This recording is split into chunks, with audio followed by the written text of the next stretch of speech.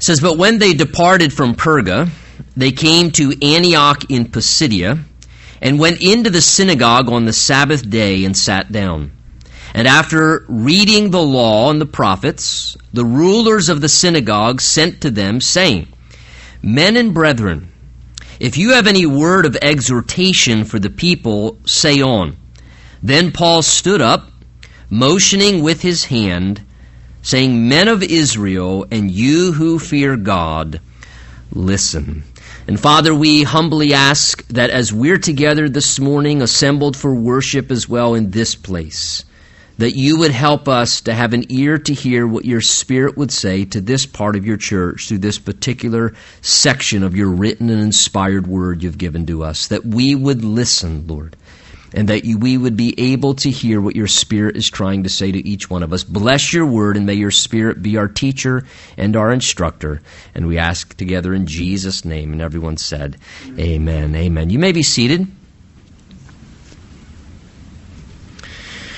You know, whenever God speaks, it is critically important for us to listen.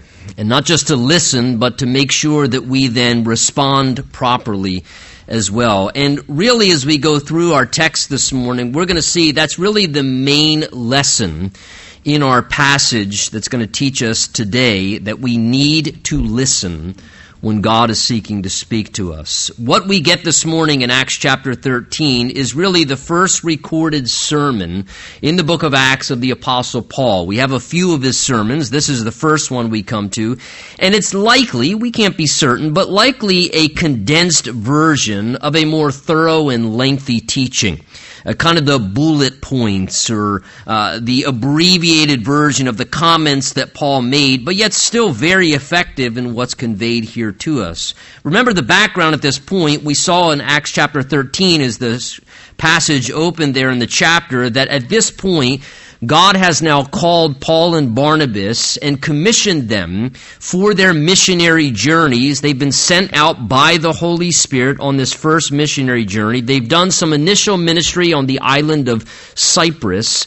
And then after completing some ministry there, they then sailed across the Mediterranean Sea over to the area of Perga in Pamphylia, which is what we would call today modern Turkey. So that's the location where they're at now at this time.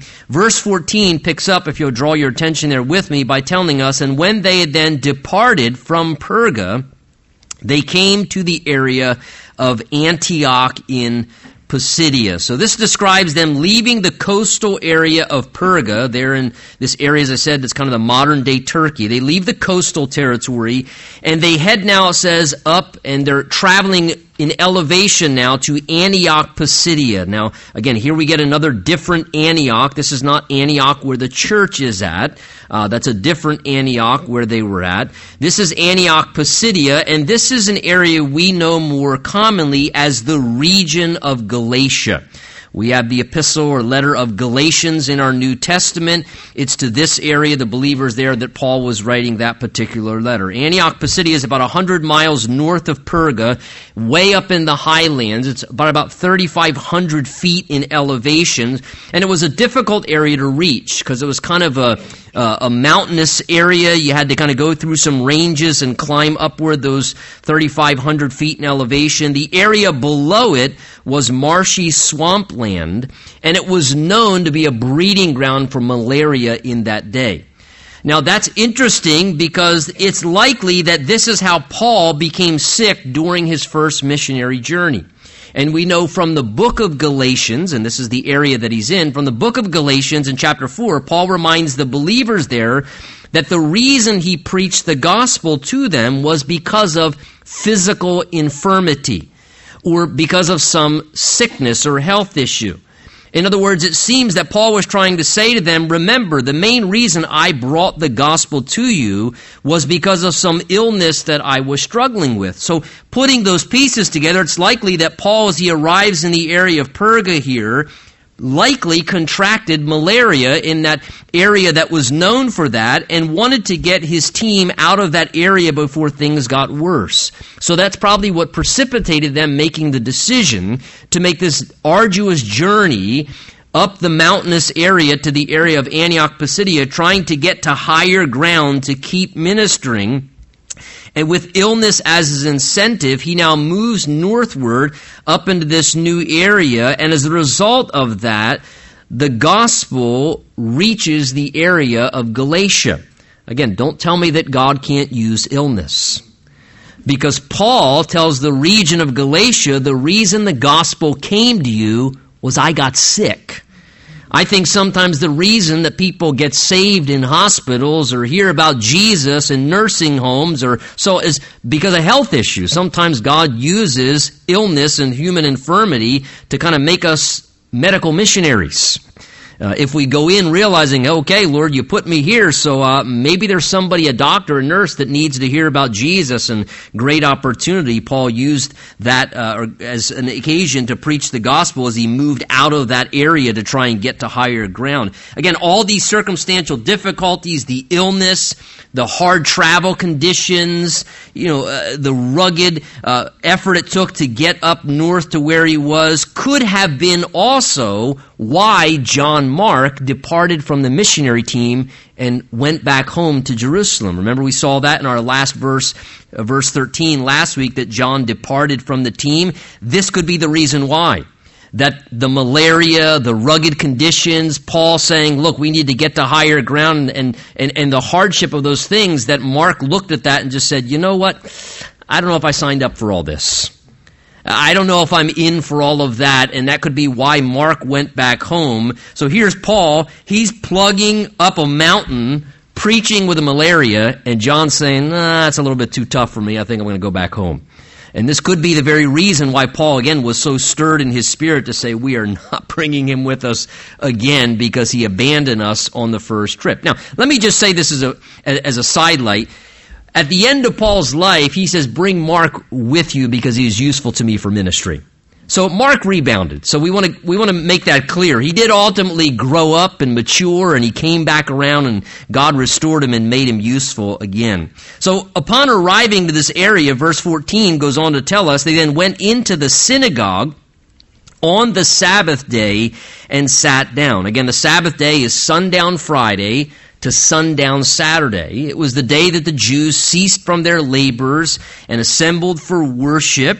And it says they entered the synagogue, which again was a house of worship, a gathering place for the Jews. And Paul, being Jewish, having a heart for the Jews, wanting to reach the Jews and knowing that he had connection with them, understanding their customs, familiar with synagogue worship, he would often go first to the synagogue. Paul also knew very wisely that the Jews have a phenomenal foundation. They had an understanding of the Old Testament scriptures and the prophecies. And so therefore, in Paul's mind, this was a great launching pad. In his estimation, hey, they're already halfway there. I want to try and help them recognize that Jesus is the Messiah that God sent, that he's the Savior that was sent by God to bring salvation. So verse 15 says, as they go into the synagogue and sit down, that after the reading, verse 15, of the law and the prophets, the rulers of the synagogue spoke to Paul and Barnabas, his men, or whoever else was with them, saying, men and brethren, if you have any word of exhortation for the people, say on. So a customary opportunity is presented now to Paul and Barnabas, who are visiting rabbis and maybe likely known because of Paul's popularity from the days that he was Saul of Tarsus. And now this opportunity takes place because of the protocol of worship in the synagogue. Typically, when they gathered for synagogue worship, a few things happened. Prayers were lifted up to God. There would always be readings, as you can see here, from the law, and then readings as well from the prophetic books, and then typically a teaching was given as well, and either an exposition or some exhortation or explanation of the passages that were read. And if a respected rabbi or a visiting teacher was present that day or in the area, oftentimes they would be given an invitation to share their insights. And so that's what we see taking place here. The invitation is extended to Paul and Barnabas. Hey, if you have some exhortation upon the text that we've just read that you'd like to give to us, say on, speak to us. And I'm sure Paul at that moment thought, right on. Be glad to tell you what I think about that. And so now this opportunity is given. And remember, Paul understands that much of what's written in the law and the prophets foreshadowed the Lord Jesus Christ.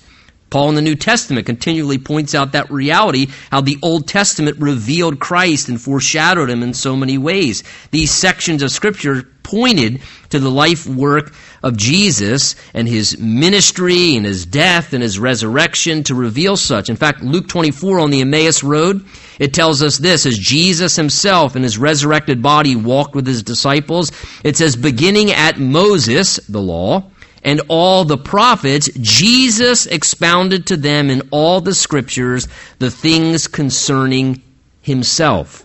So very interesting. Jesus himself, understanding the law and the prophets, revealed him and spoke about him, gave a Bible study that day to point out his life and him within these passages of Scripture. So verse 16 then tells us that Paul, given this invitation, stood up, motioning with his hand, saying, men of Israel, and you who fear God, those would be Gentile God-fearers, he says, listen.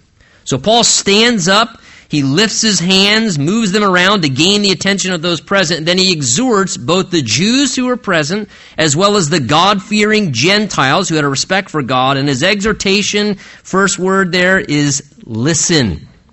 Pay attention, he says. Listen to what I'm about to say. And can I say that's a good thing? Because when a sermon is delivered, not just because I'm delivering one right now, it is a good thing when a sermon is being delivered, God's word is being expressed, to not just hear words being spoken, but to actually listen to what God may be trying to say to you. And not just say, oh, I've heard that passage before, or when is this done, what time is lunch, but to actually say, Lord, speak to me. Lord, speak, your servant's listening. What do you want to say to me? What do I need to hear for my life? Now, in this sermon Paul's going to give from verse 17 through 41, he's going to stand up and speak to them, giving a brief history of the people of Israel to show them how through their people, God brought salvation. He brought the Messiah, the Lord Jesus Christ. And you'll notice the first emphasis we'll see here in this message is how God was continually gracious to his people. That's Paul's first emphasis, how God was continually gracious to his people. And again, what's grace? It's the kindness, the favor, the blessing of God to undeserving recipients. And he's going to say, this is what God has been to us continuously. Verse 17, the sermon begins. He says, the God of this people, Israel, chose our fathers and exalted the people when they dwelt as strangers in the land of Egypt. And with an uplifted arm, he brought them out of it. So verse 17, he describes three major historical events there. He moves quite quickly through history. He describes three major events in Israel's history. First of all, that though they were unworthy, that God chose Abraham and his family line to be the recipients of the promises of God and to become the chosen people. The God of Israel chose our fathers, Abraham, Isaac, and Jacob. He secondly mentions how though the people were sinful in their actions, God still blessed them and showed favor upon them amongst the land of Egypt as they dwelt there. He says, the God of our fathers exalted the people when they dwelt as strangers in the land of Egypt. And the reason God favored and blessed them in Egypt predominantly was because of their connection to Joseph, a type of Jesus. And because they knew Joseph, who became a prominent ruler there, they were exalted and blessed and treated well as a people in Egypt. And then the third event he mentions is that though they were slaves ultimately in Egypt to a cruel master, God sent them Moses as a deliverer to bring them out of Egypt, to set them free and bring salvation from their enslaved condition to bring them into a blessed life. Verse 18, he goes on to say, now for a time of about 40 years, he, that's God, then put up with their ways in the wilderness. So again, due to their unbelief and rebellion, you remember the history, they spent 40 years wandering around in the wilderness. And we know from the Old Testament that though they were wandering in the wilderness due to their rebellion and unbelief, God still guided them, He still worked among them. He still took care of them and provided for them. And yet those 40 years were characterized by many occasions, were they not, of the people dishonoring God, just disobeying God. And again, they were marked by times of the people of God complaining and entering into idolatry and different forms of sin and rebellion and unbelief towards God. And yet, nonetheless, though they provoked God repeatedly, look at verse 18, he says, for 40 years God put up with their ways. For 40 years God put up with their ways. Look, let's be candid. A lot of times we can't even put up with somebody obnoxious for 40 minutes. And we want to strangle them, and we actually think we're entitled to. I have a few times. For 40 years, the God of love and all creation put up with the ways of rebellious, ungrateful, sinful, disobedient, disrespectful people who were disregarding his authority, spitting in his face, complaining about what... For 40 years. 40 years God endured the heartache and the unkind treatment and remained merciful and patient, tolerant. But look, if we're honest, think how God has put up with our ways at times in our lives. Maybe that season in your life when God was really putting up with your ways. And he was putting up with what you did for a season, and yet God mercifully restrained. And man, talk about amazing grace. That God put up with your ways. That God put up with my ways and was merciful and patient and gave us time to come to our senses. Well, verse 19 he says, and then when God had destroyed the 7 nations in the land of Canaan, he distributed their land to them by allotment. So he recalls the days of Joshua now, how they conquered and then inherited God's promised land, the land of Canaan. How though they engaged in battles, it was the Lord who gave them the victory. He was destroying their enemies. They were taking the steps of faith, but it was the power of God that was graciously enabling them to overcome. And it was God who then blessed them, distributing the land to them by allotment. God was as a gift, giving them abundant life experiences there in the promised land. He says, and after that, he then gave them judges for about 450 years until Samuel the prophet. So this describes the long period of the judges. Notice, over 4 centuries, that period lasted, quite an extensive time, when the judges were due to the people's sinfulness again and repeated rebellion. Remember the characterizing mark of the time of the judges historically with Israel. It says it was a time when everyone was doing what was right in their own eyes. Let me give you the definition of that. That means that they were redefining morality. Everybody's estimation was, if it feels right to me, don't tell me that it's wrong. If it's what I want to do, don't tell me that it's inappropriate. If it's right in my eyes, it's okay, and you need to accept that. And everybody had the freedom to define what was right in their own eyes. And this continual cycle, remember, happened of the people turning away from God and then suffering as a result, and then God would intervene graciously to save them. The pattern kind of went like this, the cycle, for 400 years. The people would rebel, and then as they would rebel against God, God would allow them to be vulnerable. Their enemies would conquer them, and they would suffer the consequences of their sin. Then the people would regret what they did. And then when they were miserable and unhappy and in slavery to cruel masters, they would start to want help. God, get us out of this. So then the people would begin to reach out to God in their humbled condition. They cry out, save us, God. Get us out of this. God, if you save us, we'll never do this again. God, just, what do we get us out of this? This is horrible. And what would God do? God would graciously step in and he'd rescue them. He'd raise up these judges who were basically like little deliverers or saviors in some sort, who would intervene on God's behalf, set the people free, and lead the people back into a time of peace and righteousness to some degree. And then the people would return back to rebellion, and the process would go all over again. And this cycle went on for over 4 centuries, repeated until the godly prophet Samuel was sent by God and used to lead a spiritual revival. Verse 21 says, and then afterward, they then asked for a king. So God gave them Saul, the son of Kish, a man of the tribe of Benjamin, for another 40 years. So again, how did they get Saul? The people rejected God's authority. They rejected God's rulership and said, we don't want God as our king. We need a real king, like all the other nations. This thing of one nation under God, I mean, that can't work. We need a human king. We need somebody with some ideas and good policies. So like all the other nations, get us a king. And so they rejected God, wanted a human king, and God, saddened by their refusal of him, still gave the people what they wanted.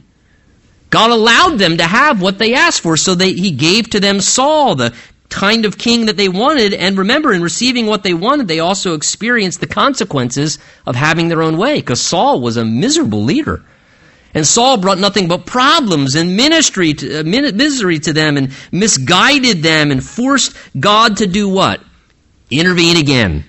And once again, then God had to intervene to spare the people because of what they chose in asking for King Saul. So verse 22 says, and then when God had removed him, that's Saul, he then raised up for them David as a king, to whom he also gave the testimony of David, saying, I have found David the son of Jesse, a man after my own heart, who will do all my will. So God removes the fleshly choice of King Saul, and God gives them his divine intention, a king who had a heart after him, who would love the people and serve the people and leading them as God's representative. David gets this beautiful description as God looked upon him as a man after God's own heart. And the idea there to be after God's own heart, it's the same way if, as a person we may say sometimes, maybe somebody likes the same food as us, or they like to do things the same ways, and say, man, that's a man after my own heart right there. Well, this is the idea. God was saying he has the same heart towards things that I do. He has the same perspective, the same value system. He wants to do things the way I would do things. He wants to do things the way that matter to me. This was the description of David having a heart after God. And he says, therefore, David desires to do all my will. David wasn't a perfect man. But one thing you can say about David is David didn't seek to advance his own agenda. David lived that God might be honored. David never wanted the limelight. He never wanted the glory. He was flawed. He made his mistakes. He wasn't perfect. But David always wanted to see God's agenda advanced, not his own. He wanted to see God's will be done and God's purposes fulfilled. Verse 23 says, and then from this man's seed, he now comes to David, according to the promise from 2 Samuel chapter 7, God raised up for Israel, he says, a Savior, Jesus. So from David's family line, as God promised to David that through his lineage, that one of his sons, the Messiah, would come to Israel, the Christ, the Savior, God promised, and that's exactly how and through what line Jesus of Nazareth came, the Savior. And let me just say, God raising up and sending a Savior, that was the pinnacle of God's grace right there. He says, this is the pinnacle. After all this description from verse 17 down of what the people did, and God, he says, the pinnacle of God's grace is this, is that God raised up for Israel a Savior to spare them from the consequences of their foolish decisions and evil acts at times. Matthew 1 says the birth of Jesus Christ was as follows. His mother Mary, betrothed to Joseph before they came together, was found with child of the Holy Spirit. Listen, and Joseph, being her husband, a just man, not wanting to make her a public example, was minded to put her away. But while he thought about these things, an angel of the Lord appeared to him, saying, Joseph, son of David. Joseph, did you forget whose son you are? You're the son of David. That child in Mary's womb is the Messiah. The prophecy said that through David's line, I would send the Messiah into the world. Joseph, do you realize you are in the line of the Messiah, and so therefore take her to be your wife, for that which is conceived in her is of the Holy Spirit.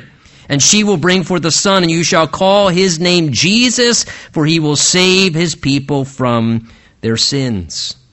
So God now comes through Paul here to the important point, of course, of any sermon, the Savior Jesus. And now Paul wants to validate the life of Jesus before the people that he's speaking to show how God spoke so clearly and repeatedly about Jesus' life, death, and resurrection, hoping that people would easily be able to recognize Jesus and that they would never miss God's Savior. So verse 24, he says, and after then John the Baptist, we know that's referencing, had first preached before his coming the baptism of repentance to all the people of Israel. So as the prophet Malachi predicted, God sent a forerunner to come before the Messiah, ahead of him, to basically announce the Savior before he came. That messenger to prepare the people for the coming of the Lord was John the Baptist. We see his ministry in the early Gospels. And before Jesus came, John preached that people should repent,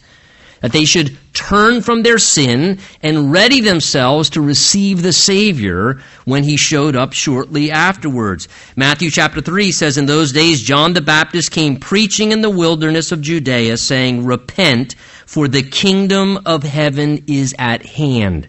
It's near. The time has come. He was announcing that Jesus was soon arriving as the Savior. And verse 25 says, as John was finishing his course, he then said himself, who do you think that I am?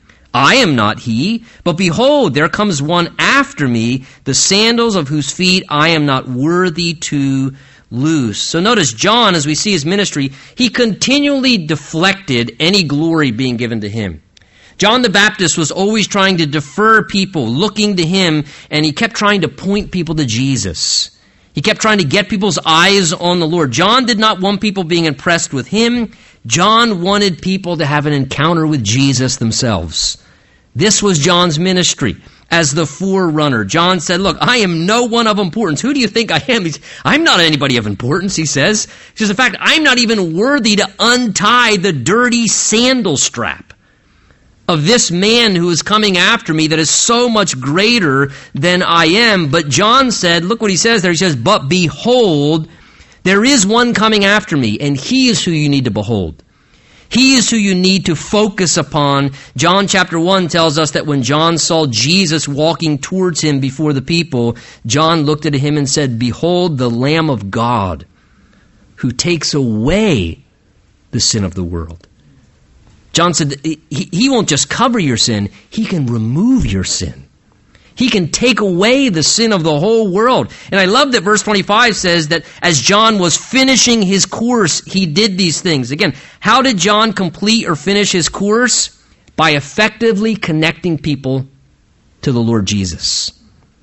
That's how you can finish your course. That's how you complete any good relationship or interaction or conversation. If by the end of it you can connect people to Jesus, you've done a good job and walk away. I really don't want people connected to us because we're just going to fail them. We can't save people. We can't give them power to change. We want to connect people to Jesus. When we've done that, we've completed our job. We've finished our course when we connected them to Jesus himself. So Paul says, verse 26, men and brethren, sons of the family of Abraham, and those among you who fear God, to you, he says, this word of the salvation has been sent. So notice Paul personalizes these wonderful realities he's talking about to his listeners present. That's why he says in verse 26 there, to you, this understanding of God's salvation has been sent. And what Paul's trying to do there in the text, in the sermon, is he's trying to impress upon his listeners the need of personal response to what God was saying to them directly in that given moment as God was speaking. He's saying to them, listen, you, his listeners, you have heard God's word spoken to you this day.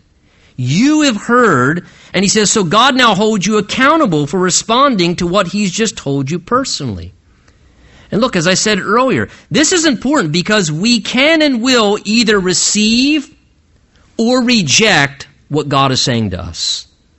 We all have the capacity to decide. When God speaks, how we respond to God's voice is crucial. In fact, more than that, it's life-altering. It is something that can change our eternal destiny and has eternal consequence. And is so important when God speaks to us, again, that we're not just hearing words, but we're actually listening to what God says. What's God trying to say? You perhaps may be here this morning and you're here bodily and you're hearing words, but you're not even interested in what God's trying to say to you. Maybe you want to hear something for your spouse so you can jab them or tell them later, what did you think about that point? Look, God doesn't need you to preach a second sermon. The Holy Spirit can do His job. We should be saying, Lord, what are you trying to say to me? You're God. If you want to say something to me, what are you trying to say to me? And so Paul says, listen, to you, he's personal, to you this word of God's salvation has been sent. He's now going to illustrate an example of how others rejected God's voice, and he doesn't want them to make the same mistake. And that's what he'll go on now with verse 27. He says, for those who dwell in Jerusalem, he says, and the rulers, the religious leaders, because they did not know him, nor even the voices of the prophets which are read every Sabbath, they have fulfilled them in condemning him and condemning Jesus. So look, those who heard and were aware of God's written word probably more than anybody else at that time, he says they were the ones who made the mistake of ignoring what God was trying to say and speak to them. He refers to the Jewish religious capital of Jerusalem, and then the rulers, the religious leaders there in Jerusalem, and he says they continually heard, he says verse 27, they continually heard every week the prophecies of the Old Testament read to them every Sabbath. The point Paul's making is they sat respectfully and they heard sermon after sermon after sermon. They heard the text and the scriptures read to them week after week after week, and they listened and heard the words, but they never really paid attention and listened to what God was trying to say to them through the whole process. And he said, therefore, their hearts were dull spiritually, they were disinterested, they were distracted, and they were honoring God with their lips in the meeting, but their hearts were far from him. It was sort of in one ear and out the other ear. It was sort of hearing the noise, but missing the voice of God and shutting out what God was trying to say. And as a result, they failed to know and experience the truth of God's word for themselves. So therefore, when Jesus came, they didn't know Jesus. They didn't recognize Jesus because their hearts were dull. Their fleshly desires wanted a political, military Messiah who'd overthrow the nation of Rome and give them a more blessed and prosperous life. And they weren't aware of the fact of their own spiritual need, that they were sinful people before a holy God. And that they didn't need deliverance from Rome. They needed deliverance from sin. They needed deliverance from judgment for their own sins against God, and that what they first needed was a humble Savior to come and lovingly die in their place and raise from the dead to set them free from slavery to sin and the bondage that they were in. And the failure to hear what God was saying resulted in the people erring severely in their actions. In fact, sadly, verse 27 here tells us they actually became guilty of fulfilling the very prophecies they heard read to them about rejecting the Messiah. So they heard these prophecies read that the Messiah would be refused, ignored, despised, and rejected. And he says they actually ended up fulfilling those very prophecies themselves. They actually ended up being the ones that did those things. Verse 28, Paul says, and though they found no cause for death in Jesus, that is because he was sinless, they asked Pilate, however, that he should be put to death. So, though there was no legitimate cause for Jesus to die, the people still falsely accused him. And in their spiritual blindness, they asked the Roman ruler to put him to death, shouting, crucify him, crucify him. Isaiah 53 predicted this reality would happen, that he, the Messiah, would be despised and rejected of men. It said, a man of sorrows, and we esteemed him not. Again, their very prophecy said they would do this, and then they were the very ones asking for him to be put to death, Jesus, when he came. Verse 29 says, "Now when they had then fulfilled all that was written concerning him, they then took him down from the tree," from the cross, "and laid him in a tomb." So having fulfilled the rejection of Jesus, the things predicted about him in a specific death, in his crucifixion specifically, which was not the common way that a Jew would put someone to death. It was how Romans would. But after his execution, it says they then buried him in a tomb. And so for 3 days, the body of the Lord Jesus lay clinically dead, and it seems something horrible had happened in humanity. It seems something catastrophic had happened. He'd been mistreated, the Son of God, brutally tortured, killed, and buried in a tomb, and lay there as a dead body for 3 days, clinically dead. But verse 30 says, "But God raised him from the dead." That is, God did the miraculous. He overcame the sinful actions of men, and God powerfully brought Jesus back from among the realm of the dead. Jesus resurrected. There's Easter early, 1 week ahead of time. Doesn't mean you shouldn't come next week. It's an important fact to come celebrate. God raised him from the dead. God overcame the power of sin and hell and death, and Jesus is now alive forevermore because God raised him back on our behalf. Verse 31, Paul says, "And he was then seen for many days by those who came with him from Galilee to Jerusalem, and we are his witnesses to the people. And we declare to you," he says, "glad tidings that a promise which was made to the fathers, God has fulfilled for us their children, that he has raised up Jesus." So Paul makes mention here, look, he says, these aren't just fanciful stories. He says in verse 30 there, Jesus was actually seen for over a month. There were eyewitnesses who saw him, many of whom were still alive to that day, right? If we had in court today in a judicial hearing 2 or 3 eyewitnesses, okay? 2 or 3 eyewitnesses that saw somebody shoot someone else on a street corner and could say, "I was an eyewitness, I was 20 yards away. I saw that guy shoot that guy." Easy conviction, right? There were hundreds of people in that day that were eyewitnesses of the resurrected Lord Jesus alive from the dead, many of who were still alive, who were still testifying to that day. Look, it is true. We saw him with our own eyes. That's why Paul says there in verse 32 and 33, look, we have a message to declare, glad tidings. We have good news, he says, to tell people that the promise God made in the prior generation to the fathers to send a Savior, he's now fulfilled in our generation. And how did he fulfill that promise? The way he did it? God fulfilled the promise, he says there, verse 33, in that he raised up Jesus from the dead. That's important because raising Jesus back from the dead after dying on the cross for our sins was the completion of the necessary plan of redemption to provide, listen, a living Savior. Jesus is not still hanging on a cross. Sad to see a cross with the body of Jesus still on it. He's not on a cross anymore. He died on a cross, but then he was buried. Jesus Christ is alive. He's living. And that's important. Hebrews 7 says he's able to save to the uttermost those who come to God through him, since he always lives to make intercession for them.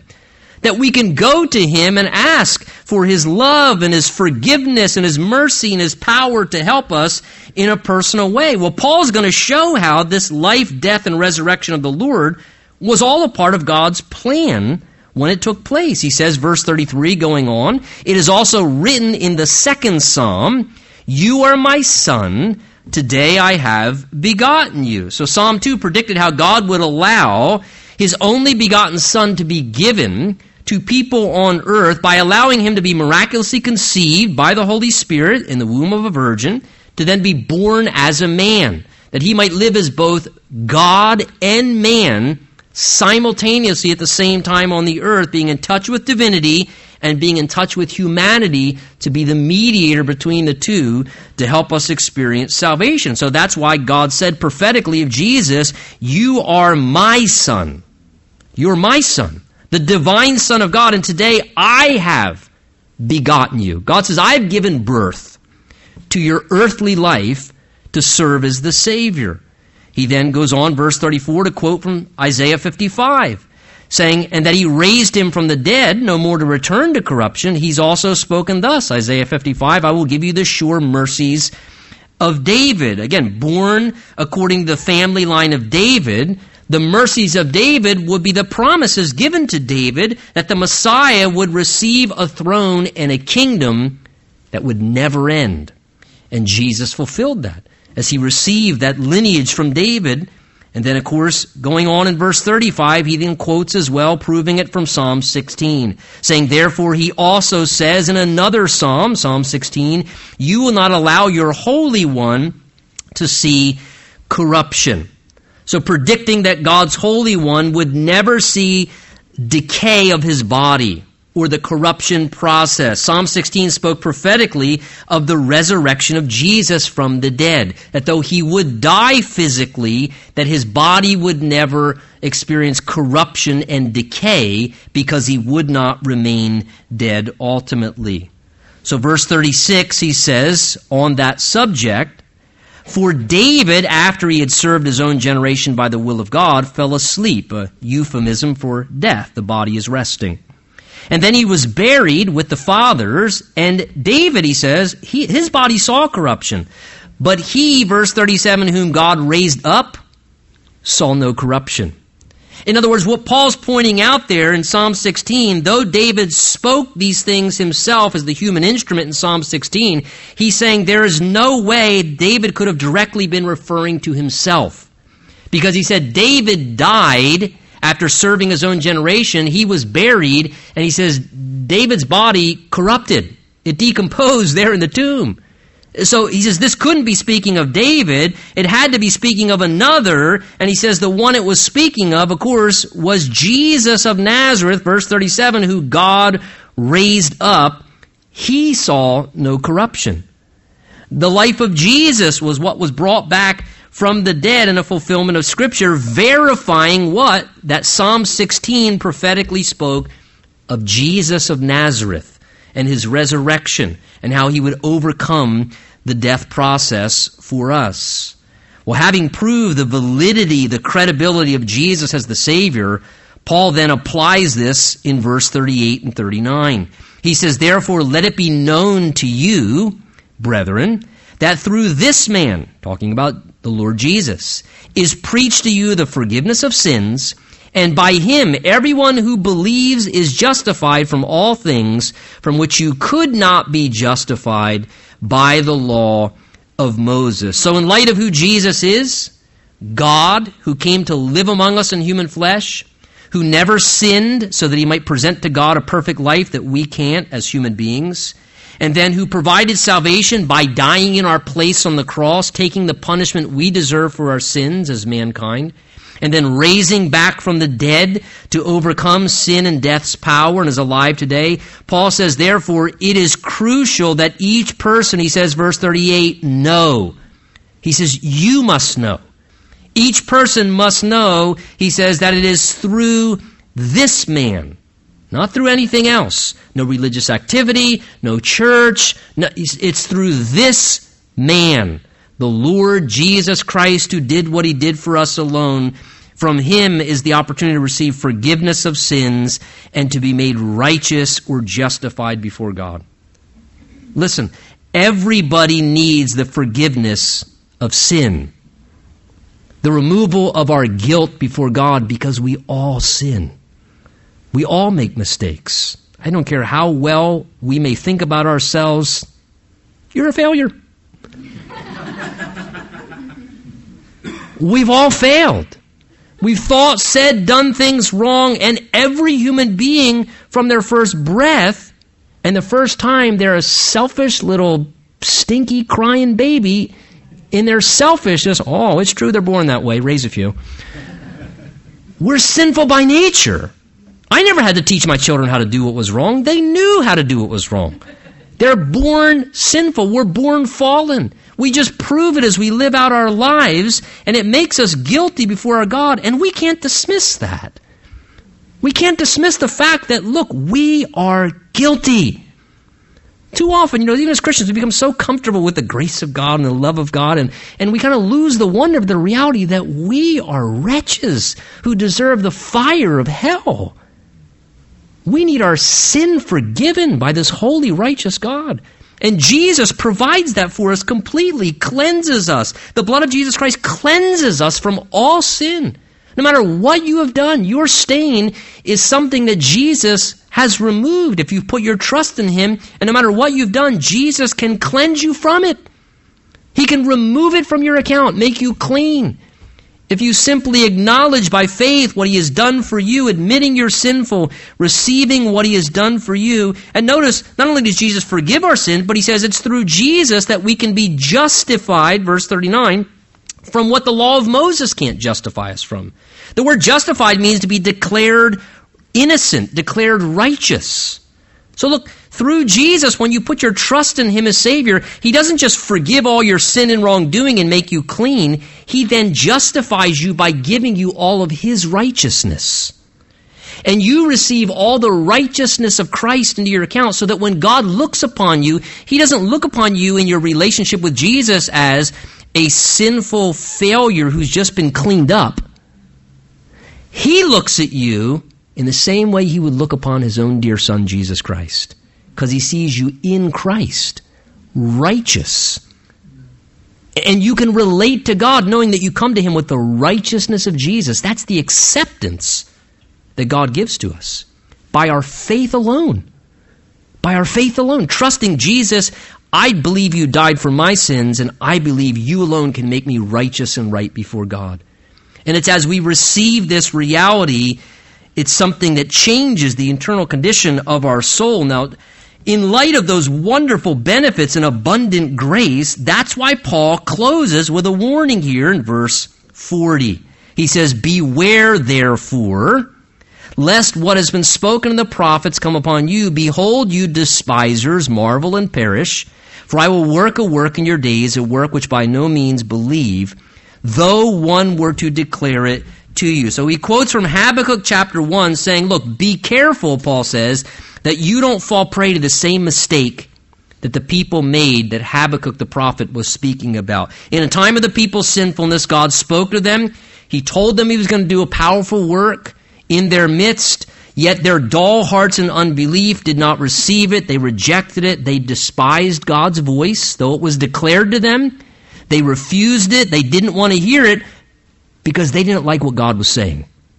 And sometimes people don't want to receive what God's saying because they don't like what God's saying. And so they chose not to believe, though it was declared to them. And the result of spurning God's grace and refusing to believe calls them, he says, verse 41, to be those who are about to perish. That's not good news. That means a destroyed and ruined life. And look, for all of us here this morning, let us be careful the same never come upon us. That we despise God's voice. Not listening to God in my life is a sure pathway to problemos and pain and mistakes. And you know what it comes from? I didn't listen to God. Because God's always faithful to speak to me. And not listening to God ultimately and blowing off even the need of hearing His voice telling you need to be saved is ruining your eternal destiny. It's choosing to perish in hell ultimately. My question to you is this morning. What has God been speaking to you recently? What's God speaking to you currently? How did Paul begin his sermon? Remember, it was like this. He waved his hands and he said, listen. Maybe God's exhortation for you or us this morning is God going, listen. Listen. Listen. Would you stand with me? Let's pray together.